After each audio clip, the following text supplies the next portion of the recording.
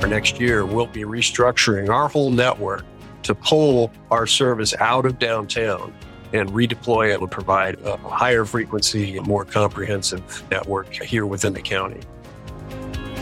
This is Transit Unplugged. I'm Paul Comfort. Good to be with you on another edition of the world's leading transit executive podcast, Transit Unplugged. In depth this week with the CEO of Community Transit in the state of Washington in the United States. Rick Ilgenfritz, thank you so much for being with us today as a guest on our podcast. It is great to be here, Paul. Thank you. Yeah.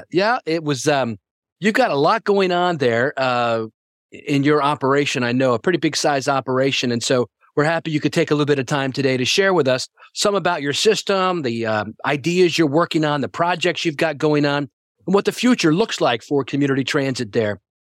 First off, tell us a little bit about your system, Rick. Give us kind of a scope of what you do there, the type of services, how big it is, number of vehicles, drivers. Give us the inside baseball talk. Sure. Well, Community Transit is a great organization because we have a little bit of everything. We have a really unique service territory, 1,300 square miles in Snohomish County, Washington, which is the county just north of Seattle. So we have the North Corridor suburbs as you go up the Interstate 5 corridor out of Seattle. We have some compact, dense urban markets. We have some long distance rural services out toward the mountains and out toward the Sound. We have a lot of commuter express services in and out of Seattle. So it's really an interesting mix of services. And at the core of it, we have an active bus rapid transit capital program and 2 operating BRT lines today. So it's fun. We augment that service, of course, with paratransit, with some contracted service on the commuter side. And we are experimenting as we speak with some demand response services. So, Rick, community transit, what's the jurisdiction that it serves? Snohomish County and the cities within Snohomish County. Our service territory is referred to as a public transit benefit area under Washington law. And we were voted into existence by a vote of the citizens of Snohomish County in the mid-'70s. So we have a number of small, medium, and large suburban cities north of Seattle and around the city of Everett in Snohomish County. Okay. And what's the population? Our population of our service territory is about 650,000 people. Okay. And we are an independent public benefit authority. Aha. So how does that work? Do you have a board of directors that are appointed by local political jurisdictions? We do. We have a federated board of 9 members and 1 non-voting union representative.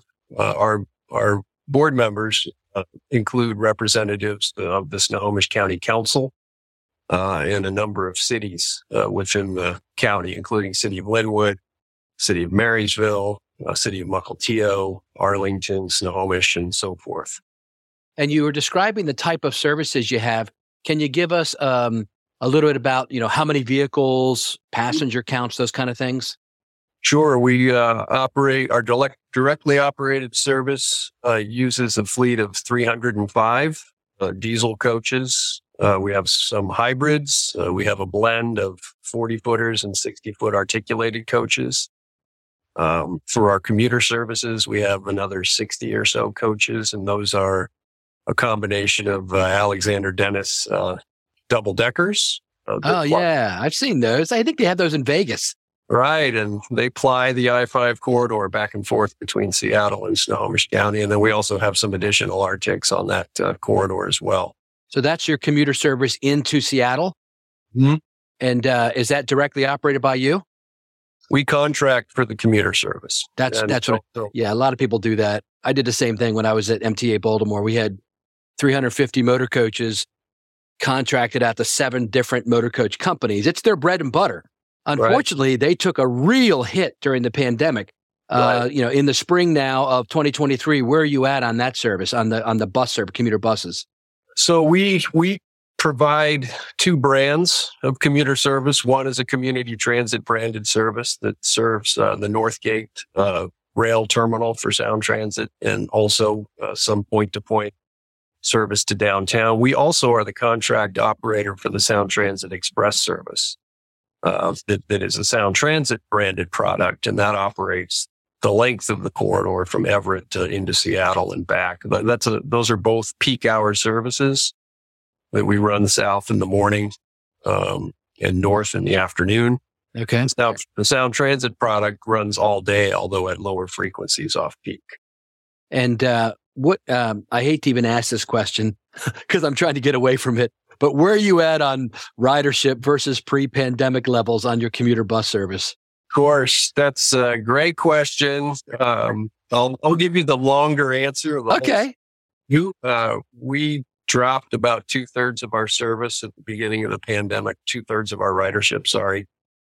We are now back to about 65% of where we were. The commuter service is still struggling. It's come back up about, it bottomed out about 15%. Yes. Levels, and it's probably grown back about 20%. Okay.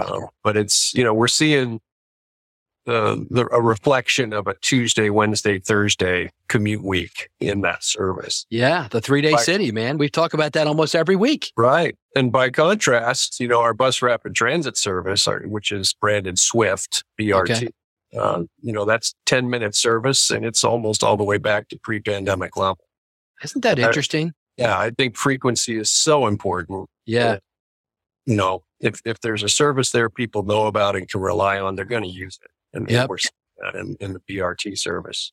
Your neighbor to the north, Kevin Quinn, who runs TransLink in Vancouver, Canada, used to be my director of planning when I was at MTA Baltimore, and then he became CEO after I left. But he has a great quote, which I know other people say too, but I like to attribute it to him, and that is, frequency equals freedom. And I think you're living proof of that there with your BRT. Yeah. And interestingly, in addition to that, our weekend service has grown beyond pre-pandemic levels. Our rural services have grown beyond pre-pandemic levels. Wow, that's great. People are using the services differently than Yeah. they did before the pandemic. And I think it's because the rhythm of the work week has changed. Yeah, let's unpack that a little bit. I haven't really had a chance to talk to a CEO lately that runs a commuter bus service. Talk to a lot of commuter train service folks. So are you running the same level of service as you did pre-pandemic on commuter buses, like the headways in the morning and the afternoon? Are they the same, or have you reduced? Are you still, at a reduced level? Yeah, we're at about 80% of what we were in 2019. So it's still pretty frequent service. And but yeah, you're trying to match the ridership, right? Where you have the ridership? Right. We want to have enough capacity out there on the road to meet demand. And one of our big markets is the University of Washington. Okay. That's a large research institution with 45,000 students. And when they resumed in-person classes last fall, that market picked up, and we saw ridership as a result of that. So the university, a big university, as you know, has its own gravitational pull when it comes to mobility, and we're seeing some response to that. Tell me about your paratransit service. How is that doing? How does that run, et cetera? To me, and I think you would agree, Rick, the people that need service the most, need to have really top-notch service for them. I've spent a lot of my career working in the disability community, and I'm always concerned that, because the costs are so high to operate that curb to curb, and many cities are doing door to door service, that is an obvious choice when we hit that fiscal cliff, even though it is a civil right. And so I'm always interested to see how cities are handling that. Well, it's interesting. You're well aware of the effects of the labor market on transit in general. Yes. And we've seen that in paratransit service here in particular. We contract for that service through Transdev. We've maintained that service throughout the pandemic. We did see a decrease, like everybody else, in patronage and utilization, but it has started to come back up. And our contractor does a great job, but they struggle with recruitment and retention, just like every other agency. So, the good news there is we're pretty well resourced. We're sales tax dependent. And aside from, April and May of 2020, the sales tax really rebounded and has performed super robustly ever since. So we've had the ability to respond on the resource side to make sure we keep that service available and on the road and there when people need it. But as with all of our services, it's an everyday push to recruit and retain personnel. Yeah. I've asked a lot of people about that question. In Baltimore, my old hometown, the head of paratransit, Josh there, has switched to a brand new reimbursement methodology for the contractors that I've never seen before anywhere else in the country. I went and had lunch with him a couple months ago. I wanted to dig into it with him to see how it was working. Get this, instead of reimbursing the contractors like Transdev or MV, those companies like that, Keolis, National Express, RETP Dev, instead of per revenue hour, which is how most people do it, he's changed the reimbursement methodology to per full-time employee that they provide. So they've pulled out all the stops to bring in all their recruiters and make sure that all the slots are filled, because it's the old saying, follow the money. And so if that's how they're reimbursed, that it just the nature abhors a vacuum, or whatever you want to call it. And they have fully staffed. And you know what his on-time performance now is? 96% on-time performance. Now, as you know, you pull that one way and then productivity may suffer. But they have made a decision at the MTA in Baltimore, as I understand it, that they're going to focus on the customer. And they do have the resources, as you mentioned, you do, to cover those costs. And so they're going to focus on, we need drivers so that we can make sure that we don't leave anyone behind and that we improve our on-time performance. And they've done it. Tell me about your budget, Rick. You mentioned many people may not realize it, but in 2 weeks, I'm going to have a compatriot of yours on the show who I've already interviewed prior to interviewing you, Tom Hinkson, who's head of Everett Transit. And he was telling me how that they have a sales tax, but it's less than percentage-wise what you get in the overall county, Snohomish County. So tell me about your funding, your budget, and how all that works. Sure. So we're funded by a sales tax that is 1.2 cents on the dollar. And that's our primary revenue source. Okay. Only local tax source. And it produces a robust level of income every year. Our operating budget for 2023 is $200 million. Our capital budget, for the first time in our agency's history, exceeds our operating budget at $227 million. Wow. So we've been fortunate because through the pandemic, our sales tax has performed well. Our grants revenue has performed well. We obviously received a great deal of assistance from our federal partner. We have a state government that is investing in transit. So, we've had the ability to establish some capital reserves and develop a bus rapid transit improvement program. So we have 2 operating BRT lines. We have 4 active BRT capital projects to expand that system. And while I'm at it, we're also in the midst of our zero emission feasibility study. And we've been able to establish a reserve to support our eventual updated fleet plan. So, we've been very fortunate to be able to partner with the federal government, with FTA and the CIG program. We do very well in the competitive area for RAISE grants, for, Tiger grants before that. Right. Through the competitive processes administered by our MPOs. Long story short, we're in a good position to be able to invest in our infrastructure as well as our service. That's wonderful. And do you charge a fare for your service to ride regular bus? And what is that? $250. $250. That's that. Mm-hmm. Yep.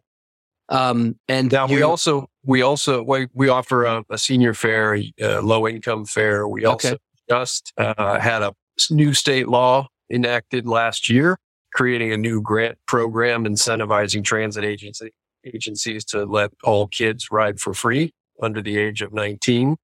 We have joined that community effort, and now all kids statewide are able to ride transit for free.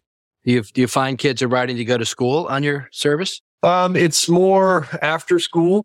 Okay. Weekends, kids going to jobs, going to events, going to social engagements. We've seen around a 50% increase in youth ridership since we started this last September. It's definitely had a positive effect. Yeah. And once they start learning to rely on and reading schedules and all that as young people, hopefully they'll take those patterns with them into their adulthood. Because we have a state senator here from our county who chairs our Senate Transportation Committee, Senator Marco Elias. He'd be a great interview for you, by the way, but he's a true champion of transit, and it was his brainchild to do the free youth fares for everybody. Yeah, that's great. State transportation package last fall. Let's talk a little bit more about funding before we go into future plans. Some transit agencies now in the spring of 2023 are worried about what they're calling a fiscal cliff. San Francisco has mentioned that, Muni, that when they get through this last bit of ARPA funds that they have, that because ridership has not come back and they were very dependent on fares from that ridership to fund them, that they are going to be in a world of hurt financially. But it doesn't sound like that's the case there. Am I wrong? No. Well, I mean, obviously you want to be prudent. And, right. We want to plan, and we do plan for financial sustainability. My goal in expanding our capital program was to make sure that we could commit to delivering our service growth goals long term before we committed to additional capital investments. And we've been able to show that path to our board of directors. We were fortunate to be able to pass a ballot measure in 2015 that increased our sales tax from 9/10 to 12/10, essentially. And as I said, it's performed robustly, and we've been able to establish generous capital and operating reserves. So we're not as sensitive to changes in fare revenue, although fare revenue is an important part of our operating revenue. This year we have a 6-month operating reserve, for example. Oh, that's great, Rick. Congratulations. That's really good fiscal stewardship. Yeah. Well, knock on wood, right? We're as dependent on the business cycle as everybody else, and the sales tax is a fickle partner. We've just been fortunate for the last few years to see it perform very well. And what have you got planned for the near future? You mentioned you're going to be working on your BRT. What specifically are you doing there with your plans, and what other big plans do you have? Well, the centerpiece of our planning right now is a major network restructure to integrate our system with Sound Transit's light rail system. Sound Transit is the regional transit authority that serves King, Pierce, and Snohomish County, the greater Seattle area. And as many folks know, they've got probably the most ambitious capital program in the country as far as rail. They're spending about $2.5 billion to bring light rail up into Snohomish County with a terminal at Linwood, which is one of our largest cities. So in the fall of 2024, next year, we'll be restructuring our whole network to pull our service out of downtown and redeploy it within the county to provide more coverage and more frequency and connections to 3 of those 4 new light rail stations. So that's a really ambitious undertaking that is going to affect all of our passengers. And we're very excited about that. We put about 30% of our service hours into King County and downtown Seattle. And we're going to pull that service back into the county, let Sound Transit take over that load, and be able to provide a higher frequency, more comprehensive coverage network here within the county. So that's thing one. And at the heart of that network, Paul, is our bus rapid transit program. Okay.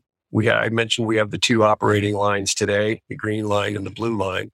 We also have a CIG funded 3rd line under construction today, and that's the orange line. Will that be dedicated lanes and all that? It's business access transit lanes. So it's curbside bus lanes with, access right in, right out for businesses and employers. So it's pretty good. Pretty reliable. We had the FTA administrator, Nuria Fernandez, out for a groundbreaking last spring. And we're hoping to have her come back out again next March when we open that line. She's great, really getting out.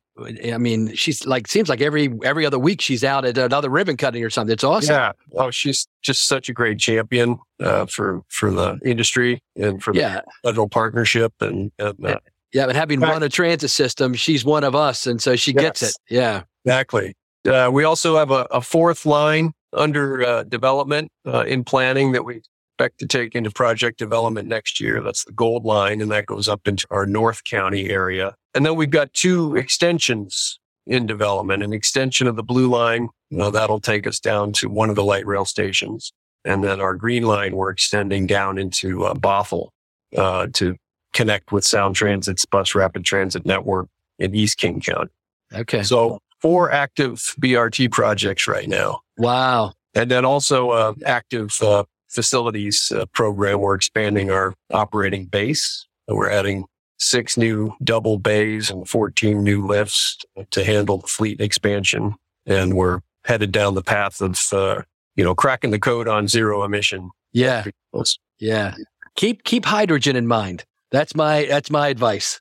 We're looking at it very closely, Paul. Yeah. I'm glad you brought that up. Yeah.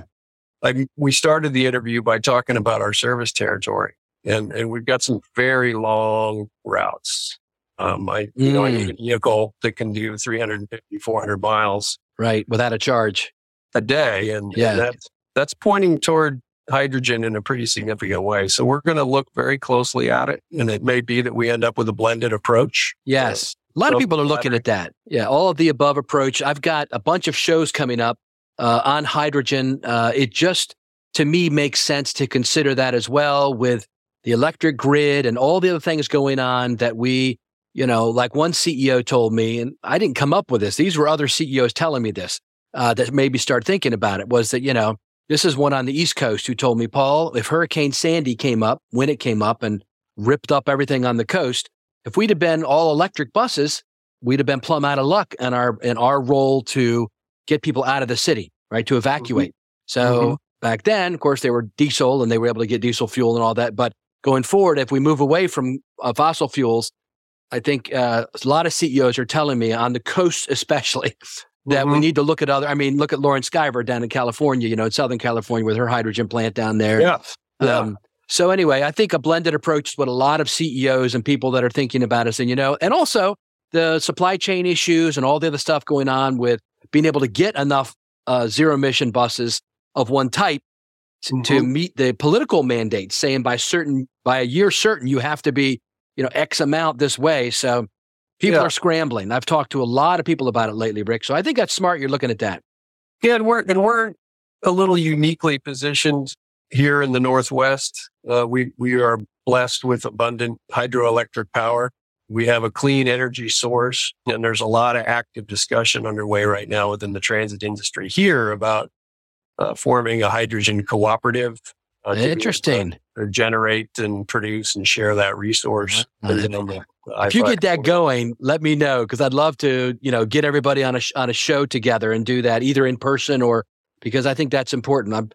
Our friend in California, Doran Barnes, Doran is big in hydrogen as well. Yeah, there's some great learning out there, and we're remiss if we don't take advantage of what our peers are experiencing as they experiment in this space. But it looks really promising to me. That does sound good. It's funny, all this great capital and even operating dollars, it seems like you've gotten through the federal government to do some interesting things. A lot of that probably comes from your background of actually understanding really how all these programs work from the Hill, right? Didn't you start your career there on the Hill?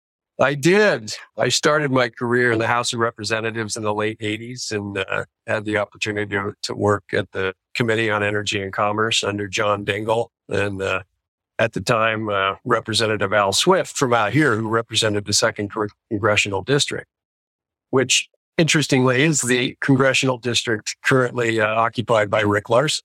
So I've come all the way back around. That is interesting. Yeah. Because he's our congressman here in Everett. And explain to everybody else his role now. Right. He's the ranking Democrat on the House T&I committee, and he had a major role to play in the development of the bipartisan infrastructure law and the Inflation Reduction Act. And now he's obviously very focused on overseeing implementation of those policies. So he's just been such a tremendous partner for us here, but also transit nationally.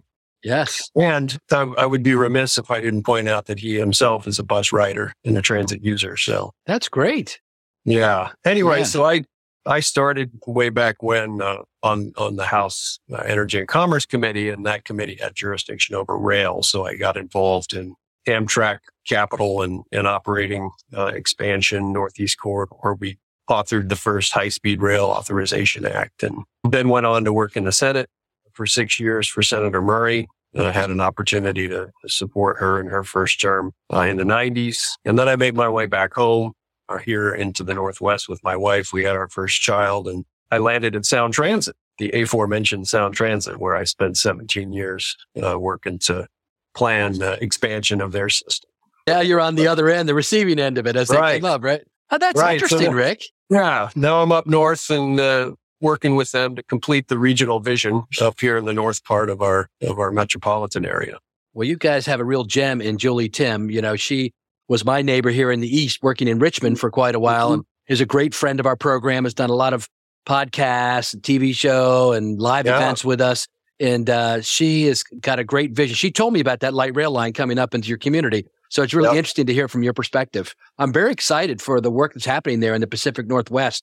That's why we're doing 2 back-to-back shows. So your show will be on, and then 2 weeks later, Tom Hingston's will be on from Everett. And I think it's a great, you got a great, and I didn't even know your congressman was the ranking Democrat on the House T&I committee. That's amazing. Exactly. Yeah. And Senator Murray on the Senate side is chairing the Appropriations Committee, and Senator Cantwell is chairing the Commerce Committee. So we're really well positioned to partner with the federal government and innovate and try some new things and really be the test bed for some of these new policies. That's wonderful, Rick. Well, hopefully sometime in the next year or two, I can get out there and see it with my own eyes and meet you there and tour some of the operations there. It sounds like a wonderful place. Yeah, we'd love to have you out and give you a ride. Thank you. Yeah, I was out there for the APTA conference, of course, and but was all tied up with what was going on there. Didn't get out too much, but you've got some wonderful people there. Yeah, I'll be visiting with Michelle and Julie tomorrow, in fact. Oh, well, tell them I said hi. I will do that. It's a great group, as you mentioned. We meet monthly as a group just to compare notes and coordinate our efforts and make sure our staffs are collaborating. And it's, we're very fortunate to be here and have this community of common interests. Yes, that's wonderful. Well, Rick, thank you so much for being our guest today. I think you are sitting on prime real estate for exciting things happening in public transportation over the next 5 years. Maybe some of the best news I've heard in the last year or so, talking with CEOs. You've got a very positive environment with the funding you need, both from the feds and locals. It shows you the value of having a dedicated sales tax, where you don't have to go and kind of hat in hand every year to the legislature and like a lot of transit agencies do. So you're set prime for success. And with a leader like you in place who understands, what's happening on the Hill as well as locally, the people there in Snohomish County are well served. Thank you for being our guest today. Thank you, Paul. Thanks for reaching out. And like I said, let us know when you're going to be out here and we'll give you a tour. Awesome. Hi, this is Mike Bismeyer, Transit and Kindness Advocate, and this is Mike's Minute, where we talk about mentorship, leadership, and kindness with the hopes it'll inspire you to pay it forward. Wow, there's a lot to talk about after the most recent Transit Unplugged Live from the Think Transit Conference in Nashville, with our industry leaders leading once again. The leadership tidbits that were covered by the inspiring leaders directly align with mentorship, leadership, and kindness. A few of the inspiring comments that I heard were particular to the workforce deficit and recruiting discussions that continue to go on in our industry, and are very relevant to the work that I'm doing with the young emerging leaders within CUDA in Canada. Staffing, supply chain funding, but somehow getting in front of the youth and the next generation of our workers. I think the issue of identifying talent and amplifying the message that there are many jobs beyond just operators and schedules in transit is something that was hit on by all the leaders at Think Transit. There are skill sets we need at every level. Leaders like to discuss these. There's multiple things that are on the hot plate: diversity, low emission, rider behavior, politics, mentoring, board relationships, all those skill sets. We need to get our young leaders to understand we need them. How much do we need them? They are the future. Let's get them on board. Transit is kind by nature. I think it's another direct parlay. And the mentorship of these leaders that come to the Think Transit Conference and all the Unplugged podcasts and share this information is truly inspiring and continues to help us with the recruiting efforts. Thanks for listening. Have a great week. Kindness is cool. Thank you for listening to this week's episode of Transit Unplugged in depth with our special guest, Rick Ilgenfritz, CEO of Community Transit in Snohomish County, Washington.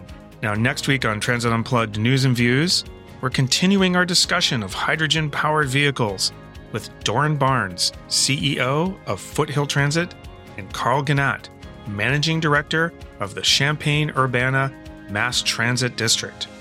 We also hear from Jim Herring, CIO of MV Transportation, with his recommendations on some business and leadership books you should really check out. Now make sure you visit transitunplugged.com so you sign up for the newsletter. You're always in the loop with whatever's going on with the show. But if you have a question, comment, or want to be a guest on the show, feel free to email us at info@transitunplugged.com. So until next week, ride safe, ride happy.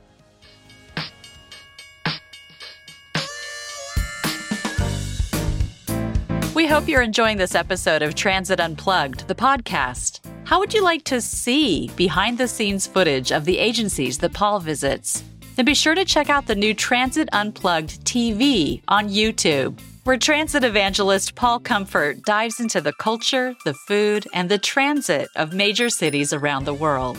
You'll see the operations control centers, how maintenance shops work, and the latest innovations taking place at agencies around the globe as we work together to improve the lives of our transit riders and our communities. Be sure to subscribe to Transit Unplugged TV on YouTube or at transitunplugged.com.